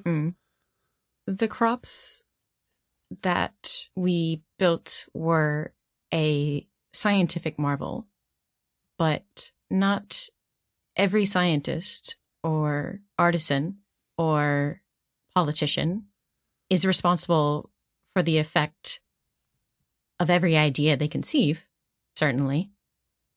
He kind of nods and says, even so, on Aventine, we recognize and appreciate the contribution, even if your later actions are more concerning. And he kind of looks back and just says, well, I'll leave you two to your studies. A pleasure seeing you in this setting, at least. I think she'll nod at him. Yeah. Vice Consul. So he kind of walks away, and I think that the rows, like the shelves, are quite narrow, and he kind of has to like squeeze by you, Nasir, to get out of to go back toward the front of the library, and you feel him pass something into your hand, and it's like a small piece of paper. I pocket it before he's even gone. I just wanted to say, I think Mara's gonna like watch him leave and look at Nasir and say, "Oh, it's nice that not everyone of Aventine hates us." Nasir will turn to Mara and just the smile on his face is the most strained it has ever been. That is certainly nice, Dr. Belova.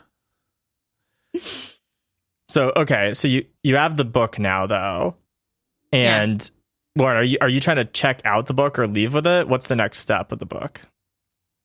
So I think what she says is, this is an exceptional piece of artistry. I will return to the front desk and ask for their digital copy and leave this artifact where it be.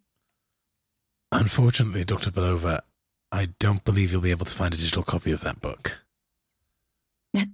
That can't be true.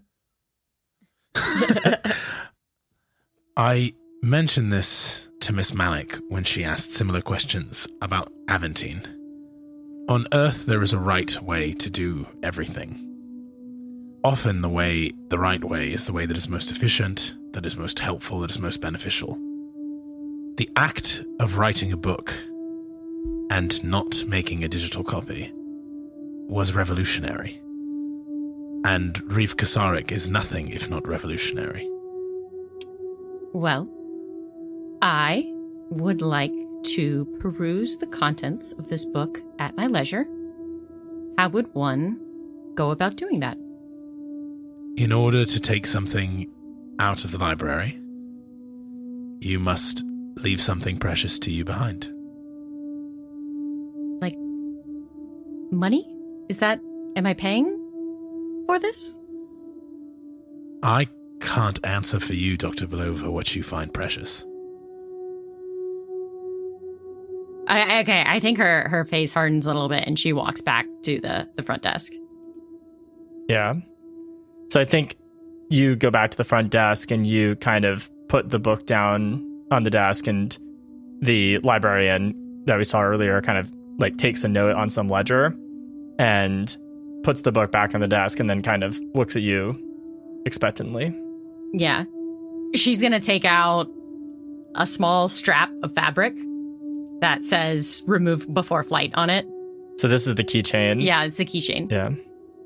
And she's going to place it down, and as the person reaches for it, she's going to grab their wrist and say, "You will take exceptional care of this item. Are we clear?" So I think she looks up at you and you grab her wrist and she says, "As you will ours." And then takes the keychain and opens one of those drawers behind the desk and puts it in and closes it and puts another note in the ledger.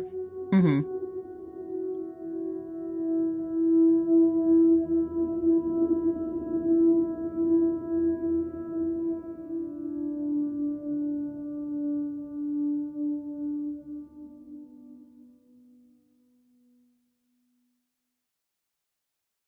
Hey there, it's Lauren. Thank you so much for listening to the show.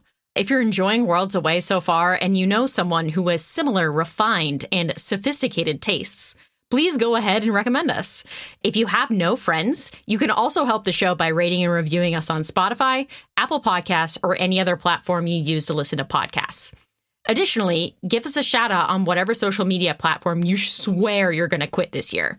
If you want to say hi, you can also find us on most platforms at Worlds Away Pod or online at worldsawaypod.com.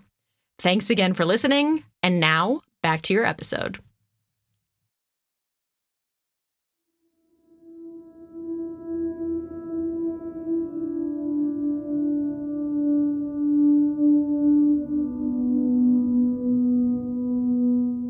What is Arno doing right now?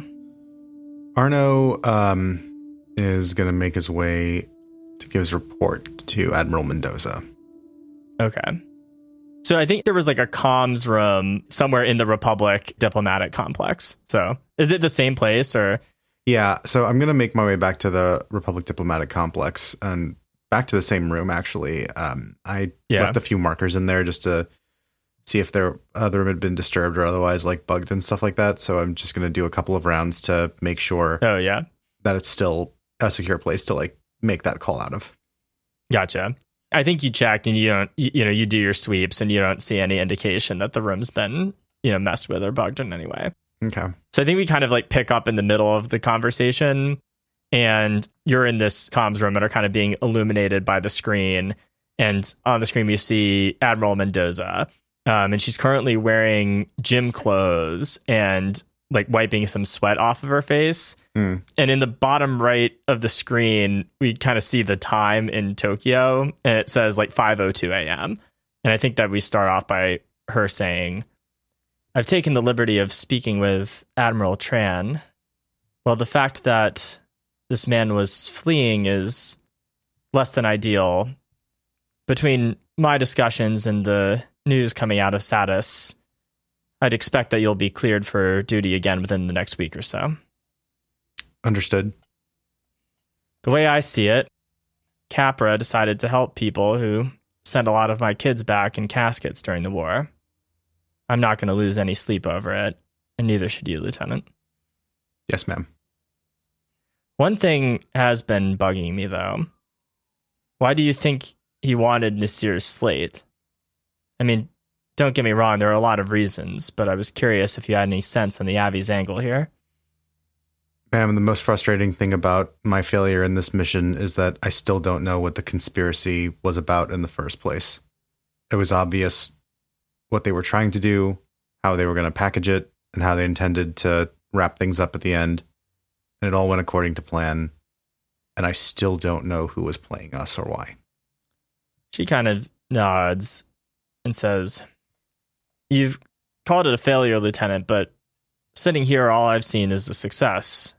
You shut down an Aventine spy ring, got praise from the people in Satis, and found, frankly, the most impressive piece of evidence you've seen so far in this Lustra incident or anomalies." Permission to speak freely, ma'am? She just nods. That's making it even worse. The thanks that we're getting, damned with faint praise, for a show that was going to happen whether we were there or not, is deeply frustrating. We were played, we don't know who by, and they got exactly what they wanted. I don't know who we helped or why. I don't know if there was more information to gather or who's playing who in all of this.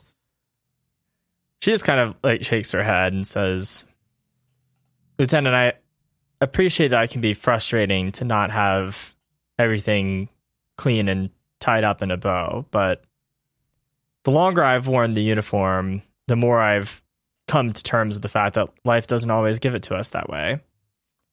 In terms of being played, I mean, it's just as likely that Aventine was responsible for everything that happened on this planet, and that the investigation back on Satis will uncover the answers in due course. But even if not, digging into this deeper might only reflect poorly on one of our friends. And those are harder and harder to come by in the Verge." I think there's another pause, and then she says, well, anything more on Shaw? The baker that he sent us to on Satis was implicated in the spy ring. I investigated the box and sent you the files. I can't really make heads or tails of what the message was that was being sent by the delivery. I'm going to investigate the dead drop site, investigate Administrator Saeed again, and see what leads I can turn up. She nods and says, from my desk, I think this is looking worse and worse for Shaw. Frankly, I can't understand why he and Lee haven't gone public with what they know yet. I can't make heads or tails of what they think will happen if they hide this and don't have a response, because right now we don't know what to do with this information. It's clear to me that whatever's happening here, Aventine is ahead of us on this. And based on what you found at the house, that they're responsible for these anomalies, or whatever they're calling them. Keeping this quiet is just ceding the field to them. At this point, Shaw working with Aventine, that's the only explanation I can think of. Ma'am, I don't doubt that Aventine wants this information or would give anything to know this, but if they're involved, if they're behind this, I don't see why they wouldn't share this information to make us look weak now, why they would keep it to themselves. If this were just information that they stumbled upon, exposing the Republic's involvement, exposing the Minerva Project, that might make sense to me. But if Aventine is responsible not just for what you found in the house, but for the disappearance of the Lustra in the first place, then keeping that a secret is letting them operate unhindered. Evelyn Lee, Shaw, they talk about the secrecy as being necessary to prevent a war. At this point, the war has already begun, Lieutenant. The other side is just fighting in the shadows.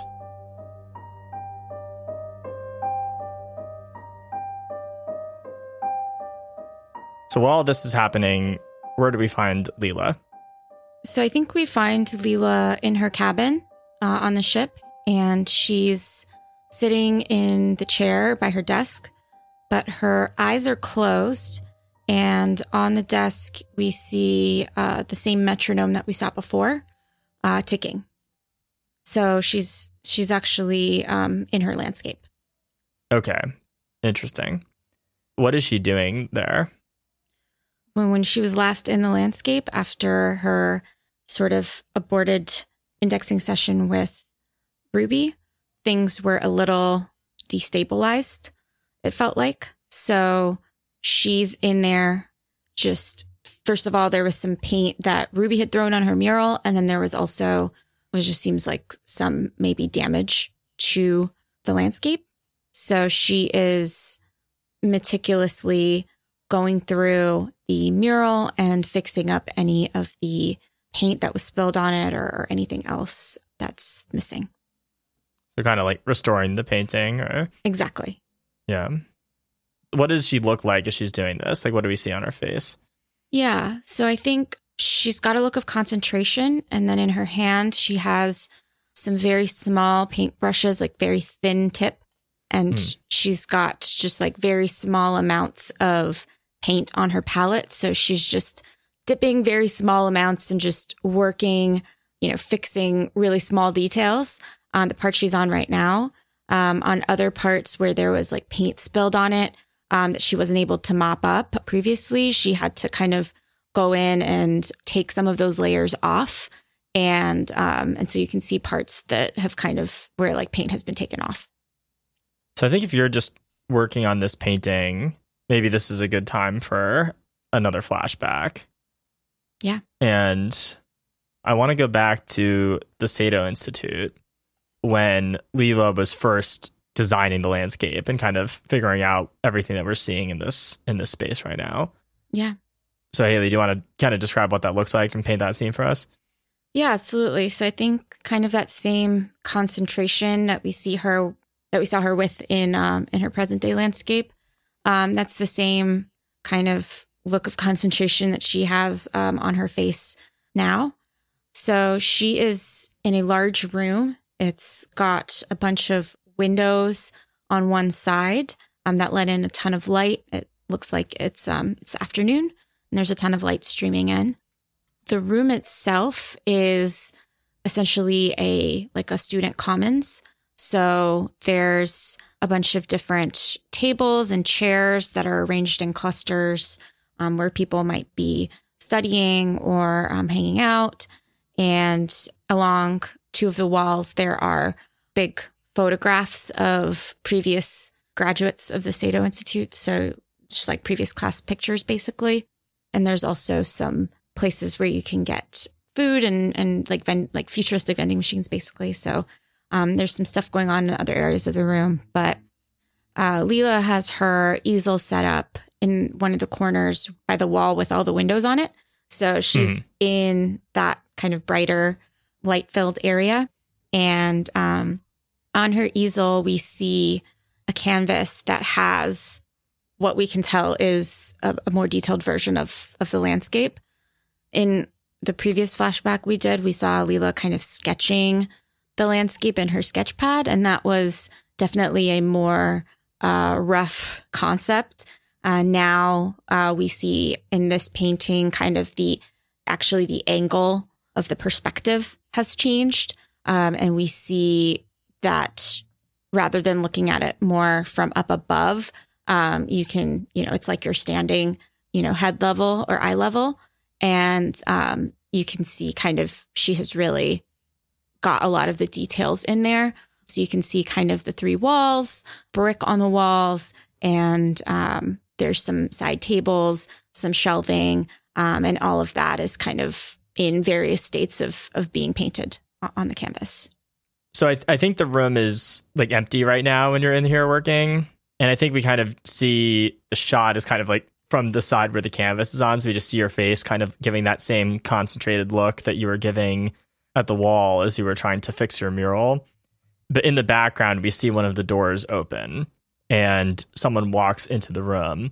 And as they kind of approach, we see that it is Paolo Mercado, who's the man that we first met in the back row of the classroom in sort of your previous flashback. Yeah. And he kind of walks up to your left side and says, "Still working on that, huh?" Hello, Paolo. I can't believe you've been painting this for 2 months now.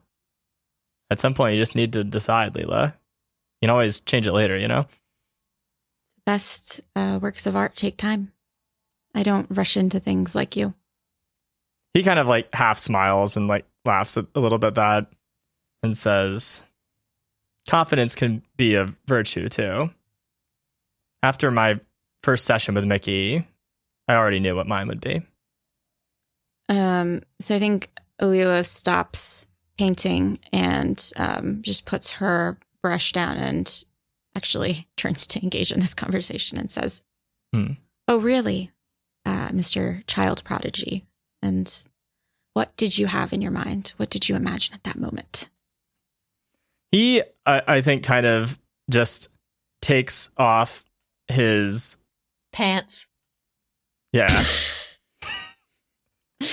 Damn it. He kind of just takes off I think he has like a messenger bag over his shoulder, and he kind of takes it off and opens it up and takes out a dark wood metronome and puts it on a table nearby where you are and says, "I'd be happy to show you."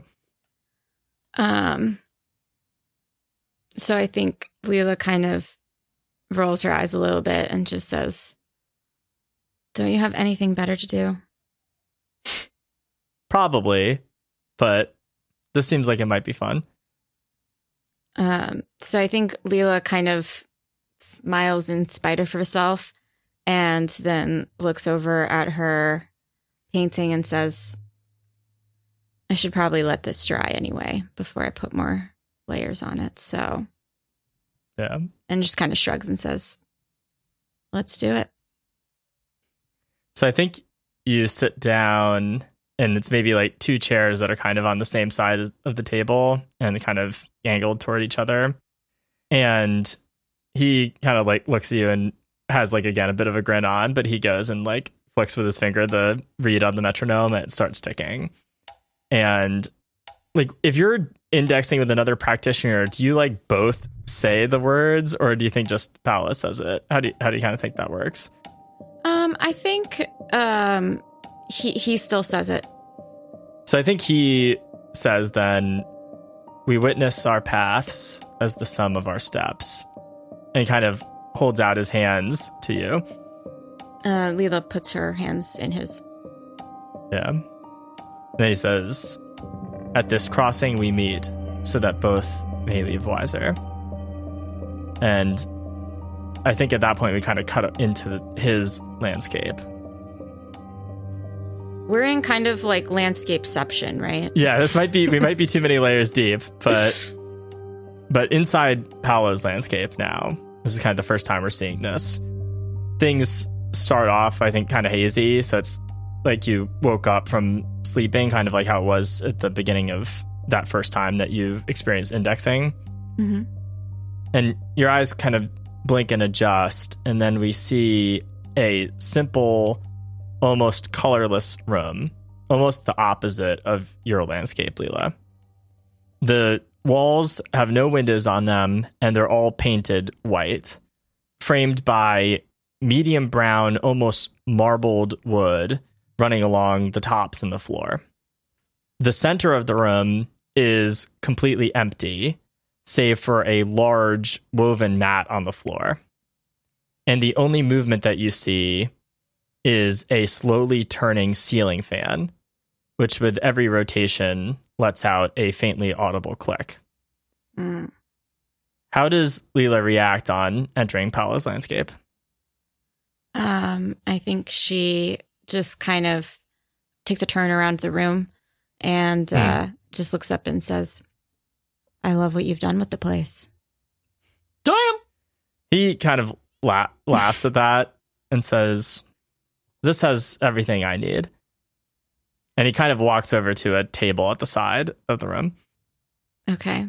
I think Leela kind of can't help but to follow and see what he's doing. Yeah. So you see him kind of, I think from the angle that the shot is at, it's like you can't see what he's doing with his hands exactly, but he's going like picking up and putting things down at the table and kind of weighing things in his hand. And then eventually he kind of like nods himself and then walks over to you. And in his hands, he has 2 sets of sticks. And do you want to describe like what the sticks look like? This is again kind of the progenitors to the sticks that we saw back in the first arc when Leela fought with them. Yeah. So I think the sticks that we saw in the first episode were kind of made of a heavier, dense wood. You could just tell by looking at them that they were hefty. But in contrast, these are just lighter. So they're made of more like rattan. But they're still the same kind of couple feet long sticks. And it's a pair of them. Yeah. So he kind of holds out one to you. And what do you do? Or one pair? I think Leela just kind of looks at them and is just kind of a bit amused and just takes them and says, what do I do with these? Cast a spell? He kind of smiles again. This is like a big grin. And he says, just express yourself.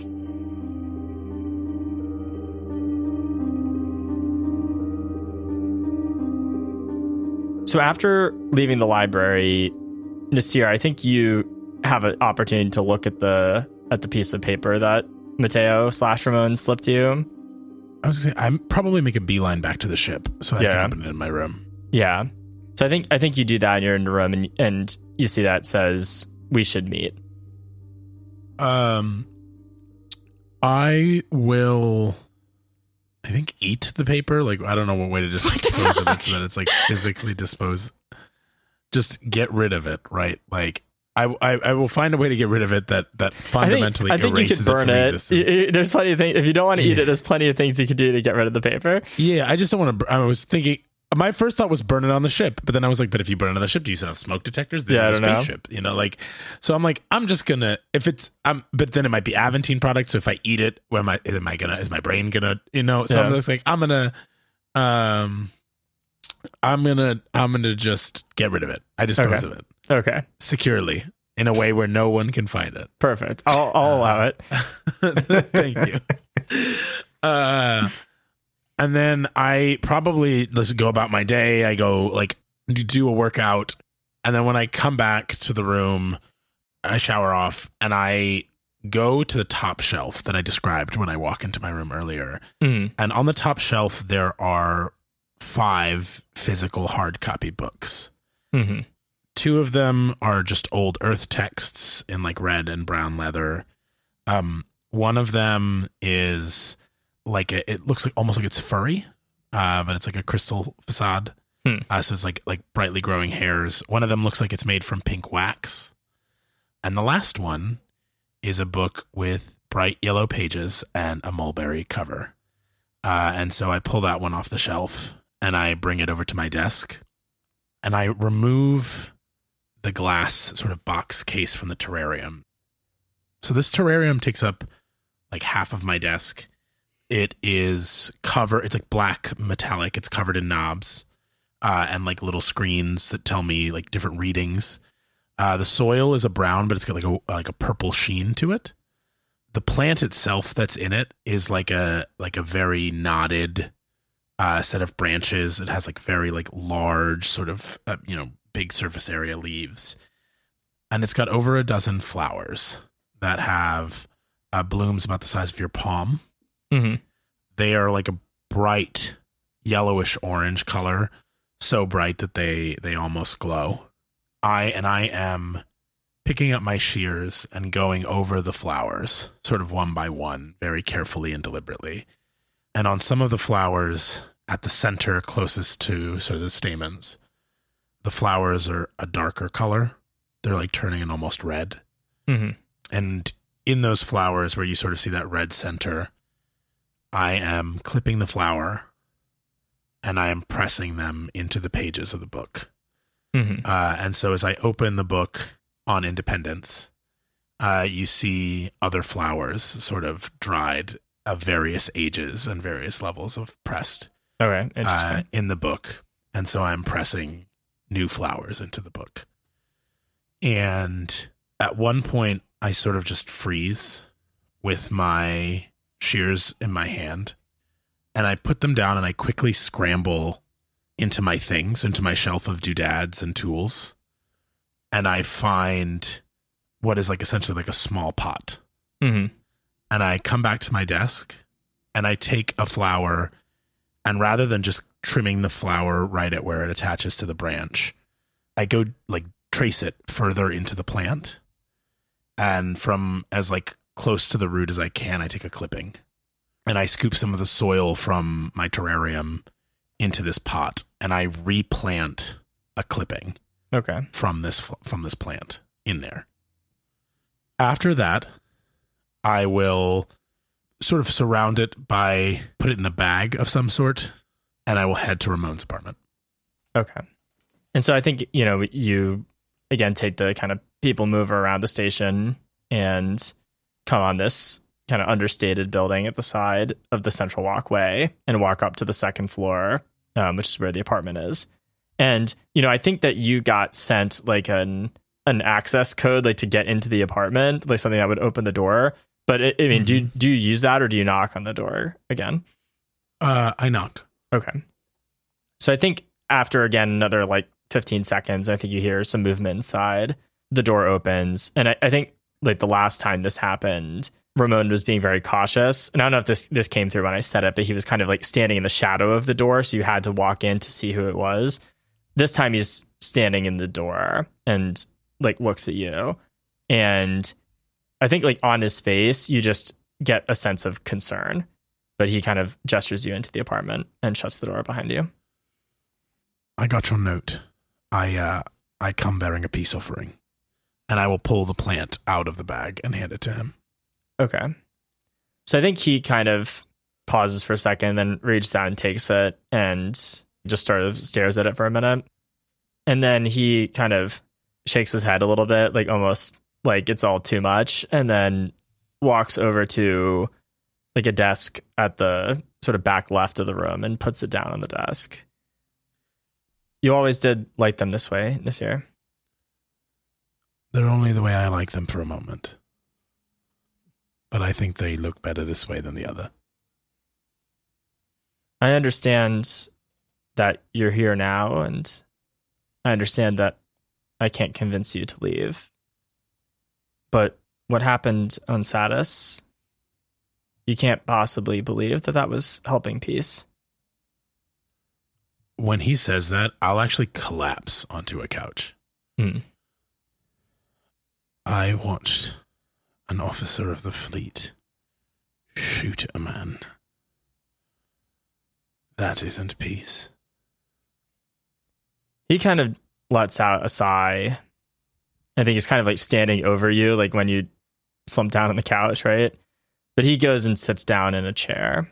And I think he's just sitting there silently for a few seconds. But then he says, this status quo, this standoff that we're in, everyone's been waiting for the vote to change things, for things to be all better when their side wins.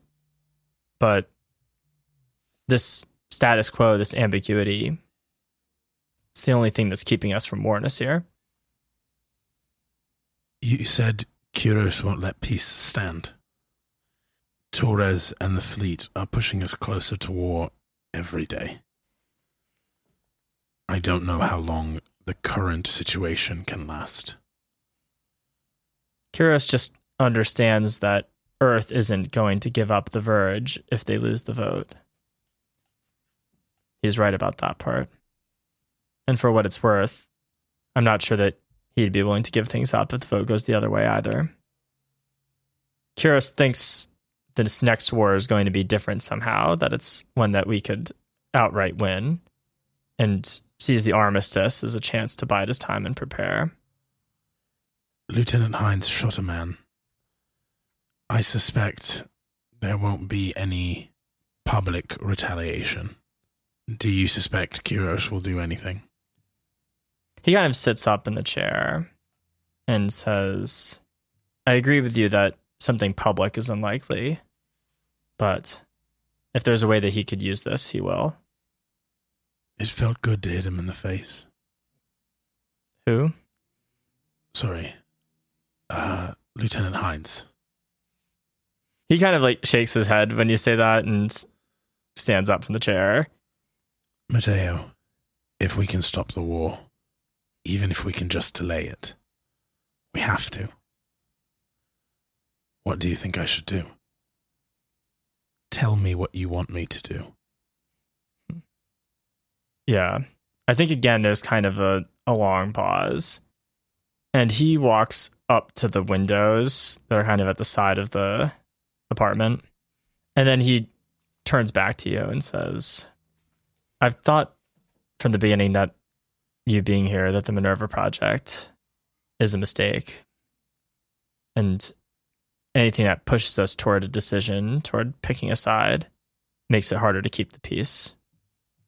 All this news about an Aventine spy ring, about conflict in the Verge, is only cementing that belief. In a week or in a month, maybe there'll be something more concrete for you to do. For now, changing the conversation is, I think, a good start. Mateo, was it really an Aventine spy ring? Ooh. So, Roll. I think at this point I want you to roll for something. Tell us. Yeah. Roll against your man. And I think it's manipulate, Ooh. unless you have another move. I mean, is there one for ask a question for a man that you love and have had a relationship with and had a child with and lost a child together? And I don't know, manipulate maybe? Manipulate. Yeah, Like- manipulate. Or it could be of the people, though. Let me see of the people. Let me read it. When you make a person feel like they share a real connection with you, roll plus slick. Robles like, yeah, I think it's of the people. I You do gave think him it's a of- gift. Yeah. You've earned Okay. it. Okay, fuck. It's the same modifier. Just the question is, like, what do you get out of it, right? Go, homeboy. Yeah. No, Oh my homeboy. God. That's a 3. 5 because I have +2. Okay. Oh, man. Okay. Fuck. Mark That XP. would have been great. I leveled up. This is Seriously? You've leveled up? good. Okay. Yes. Go ahead and mark XP and say what advance you're going to take. Let me think about that for a sec, and then Oh you my tell me God. what we're doing. No, I'm gonna tell you what we're gonna do. Oh my God. This is I'm sorry, you gotta cut this part out, but this is the best thing ever.